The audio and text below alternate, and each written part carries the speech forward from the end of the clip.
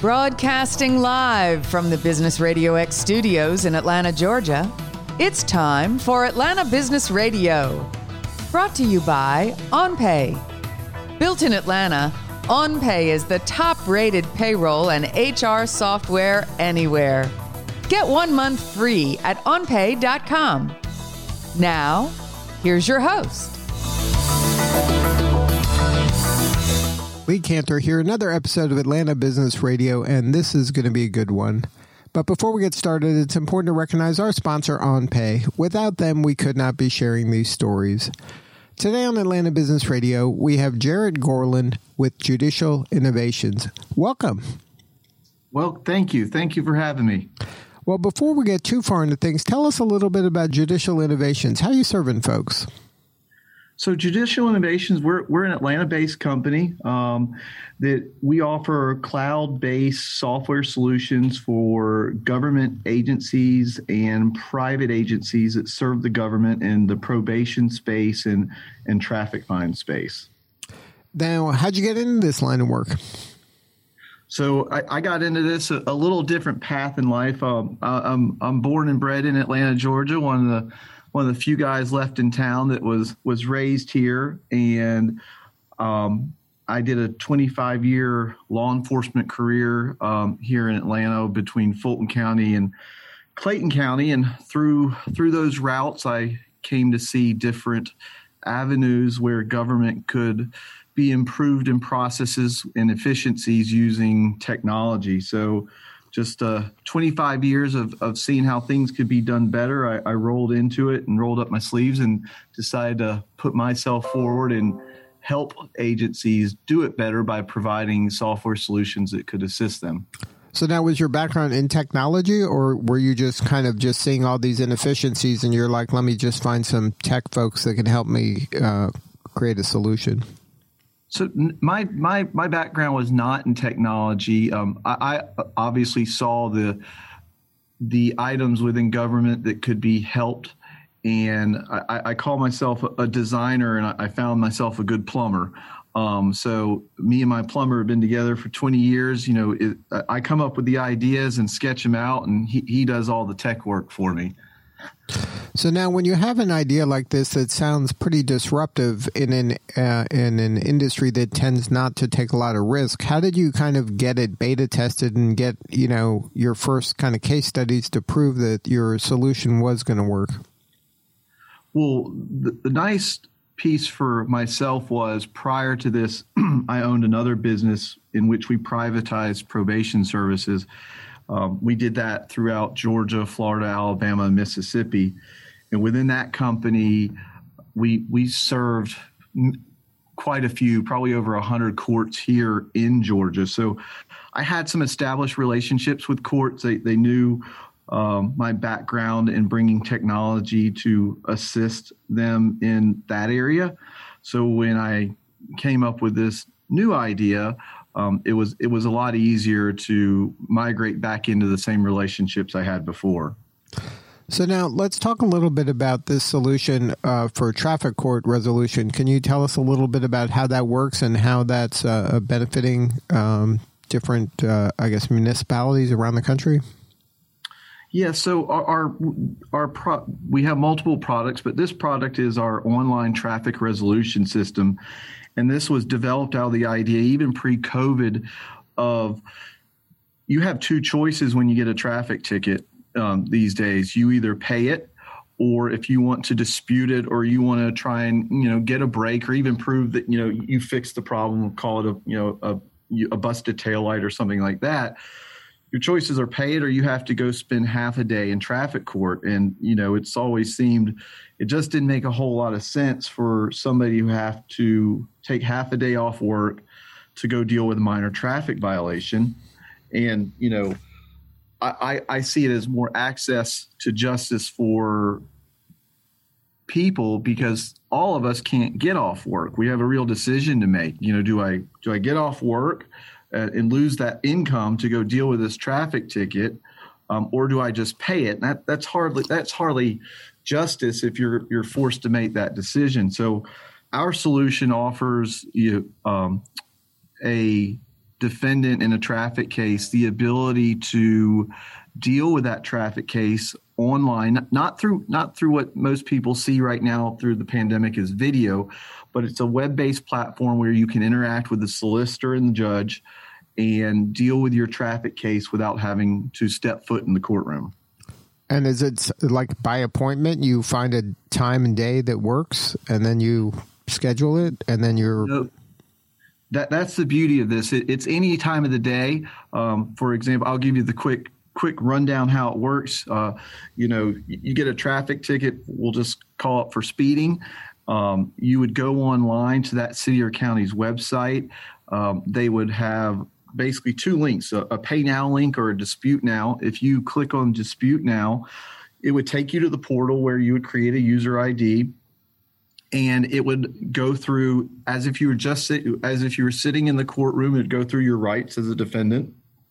Usually a judge films a video to explain those rights. You sign off that you've seen it, and then you plead your case. You say, by typing in our format and say, hey, I got a speeding ticket. I hadn't had one in 5 years. I'm just looking for a reduction in, the fine or points or what have you. You submit that. You can upload any documents. It goes to the solicitor. Solicitor will get a notification on their dashboard. They'll review the case. They'll respond by either accepting your request, modifying it, or rejecting it. Once that's done, you'll get a text message that says, hey, your case, we made an offer on your case. You click on the link, you go back into the system, you look at the offer. If you can accept it or reject it, we'll just say you accept it. It sends that case to the judge's platform. He reviews it. Once the judge has reviewed it, same thing. He can accept it, modify it, reject it. We'll just say he has accepted it. You get another text message that says, congratulations, your case in this particular court has been, you have an offer and we've agreed to the offer. Click here. You sign the forms on your phone or on your computer and you enter your credit card payment and you're done. And you saved half a day of dealing with going to traffic court and parking and all the headaches that go along with it. And it's not happening all in that same real time few minutes. It's happening slowly over hours or days. Correct. Depending on how quick the court is to respond or how busy it is, it could happen over a 30-minute period, or it could happen over, like you said, a couple-day period. And then you're just getting periodically, you submit your information, then you get pinged when they've reviewed it and have an opinion about it, and then it goes back and forth a little bit until it's resolved one way or another. Correct. And then I guess when you agree to this, then you're agreeing to whatever the outcome is. Correct. Just like you would in court. Right. Jarrett. Yes. So it's just there's a back and forth. At some point, there's a resolution, and then you are agreeing to this outcome, just like it would be in a court if you were there in person. It just is kind of just happens in little chunks of time over time, rather than in that few minutes that you waited half a day for. Correct. And at any point in this process, a defendant has the right to reject it and hire an attorney. The system doesn't take any of your legal rights as a citizen of this great land at all. So at any point in the process, you can stop it and go back to the original method of going to court. Now you have this for the traffic court, and then I see here it's also for government payments and probation management. A similar type of a platform.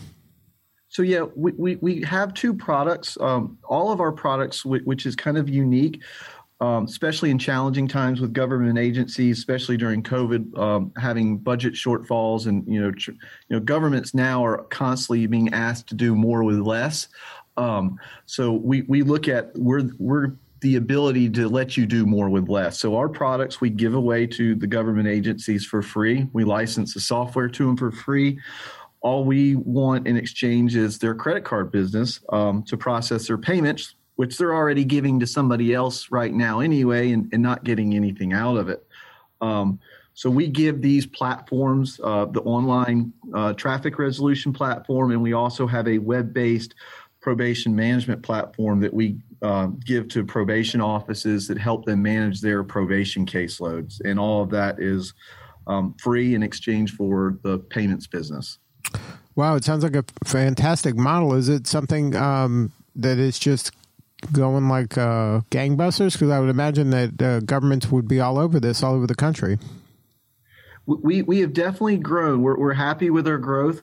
On the probation side, we're serving over 300 courts in payments right now and providing our software. We just launched our traffic resolution system and have been doing a trial run in a local court here in Atlanta called in the city of Ackworth. We're very delighted with the response we've gotten. We've probably done, it's been live just a little over 45, 50 days now. We've done 30 plus demos.